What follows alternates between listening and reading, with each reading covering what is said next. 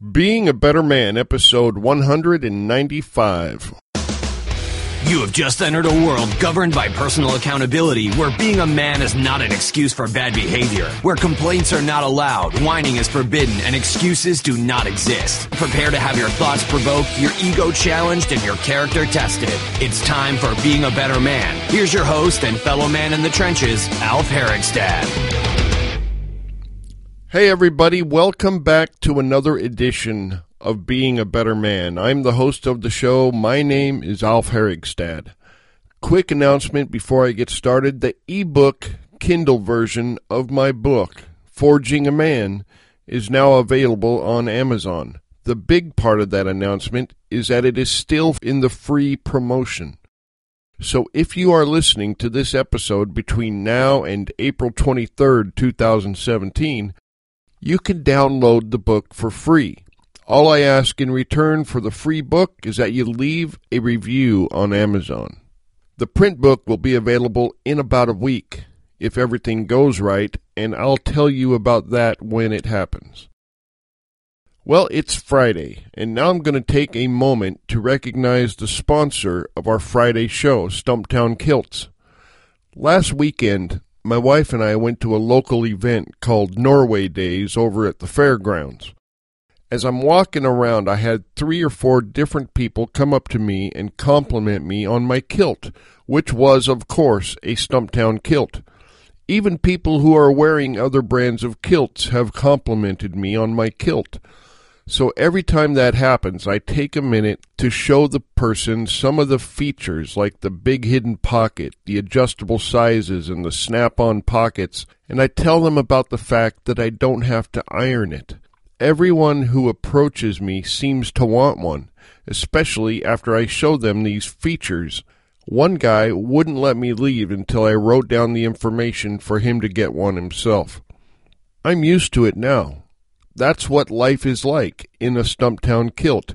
You get noticed and envied, and so does your kilt. Now the listeners of this podcast can get their very own kilt for a substantial discount. All you do is go to StumptownKilts.com and pick out your next kilt. Then when you're checking out, you enter the purchase code BETTERMAN, all lowercase, all one word, and you will receive 10% off your online purchase. It's a great deal, so stop putting it off and go visit Stumptown Kilts today. Okay, so I got a letter from a listener named Ryan a couple days ago, and this is what he said. Hi, Alf. I was wondering if you could talk about the role of love in men's lives. I've personally been emotionally invested in relationships that weren't there, and I feel like this feeling is consuming my manhood and my life in general. I think what Ryan is talking about here is something that has happened to most of us at least once in our lives. You fall madly in love with someone to the point that it becomes unhealthy. It becomes all you think about. You stop eating regularly. You start making stupid decisions and acting in ways that are not customary to you. Sometimes your other real relationships start to suffer as a consequence of your single-minded passion and obsession. You do all this only to find out that there is no relationship there at all. The other person does not feel the same way you do, and all of that emotional energy was just wasted. At the end of that, it's hard to feel very good about yourself. That happened to me once, and after it was all over, I felt like a fool. It was embarrassing. Here is what I think about this. If this scenario happens once or twice when you're a young guy, that's pretty normal. It happened to me when I was a teenager. I think it's just one of the unfortunate effects our hormones can have on us. They can make us a little crazy. However, if this situation keeps happening over and over again, if it keeps going on into your adulthood and starts to have a negative impact on your life, consuming you, that's not normal. Whenever we repeat a negative cycle, that means we did not learn that lesson. In a healthy situation, something bad happens and we learn from that experience so that it can't happen again. If you find yourself getting caught in the same thing over and over again, the first thing you need to do is recognize that and try to figure out what you are supposed to be learning. You have to think your way out of it with your enormous human brain power. You have to choose to end the cycle, or you will continue to be a victim of it. There's something else going on here too, though. In his letter, the listener referred to this emotion as love. I think there is a definition problem. This situation is not about love, in my opinion. It's more about desire, passion, lust, and procreation, as far as I'm concerned. These are all animal instincts left over from our distant past as a species. It's something we share with every other animal species on the planet. Deep in our brainstem, we have an impulse that tells us we need to mate. In the animal world, it makes male animals almost kill themselves. They stop eating, they fight with every other male animal that comes around, and sometimes they even kill each other. These behaviors are not very useful as a human. In fact, they are a problem.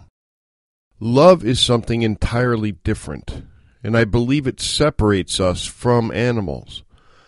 After the initial infatuation is over, after you stop having butterflies in your stomach every time you see someone, that is when love happens, in my opinion. Because that is when love becomes a choice. We have to choose to love people.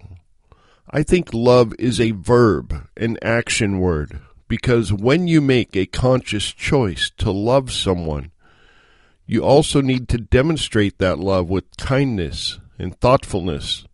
You need to put that other person's needs above your own and make sacrifices and do whatever you can to communicate this choice you have made to love them.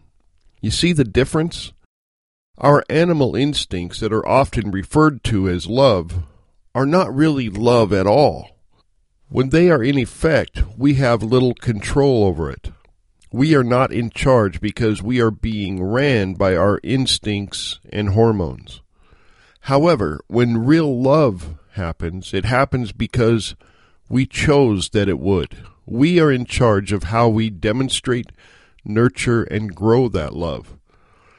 It is a conscious emotion rather than a reaction to a primal impulse. I have heard people say many times that you can't help who you love. They say it as an excuse for people who find themselves in a bad situation or who made a bad relationship choice. I disagree with this statement entirely. I think what they mean is that you can't help who you are attracted to. I agree with that, but we can help what we do about that attraction. Just because we're attracted to someone does not mean it would be a good idea to pursue them as a relationship. There has to be more than just attraction to create an environment where true love can flourish. Thank you, Ryan, for that question. If you need more specifics, just email me again at alf@beingbetter.men. All of you can email me there with your questions. I love getting these letters from listeners. All right, guys, now head out into the weekend and remember that you are a man. And as a man, you have control of how you react to your impulses.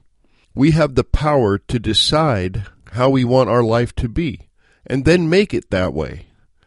And while you're doing all that, remember to be a better man today than you were yesterday. Until next time, this is Alf Herigstad, signing out.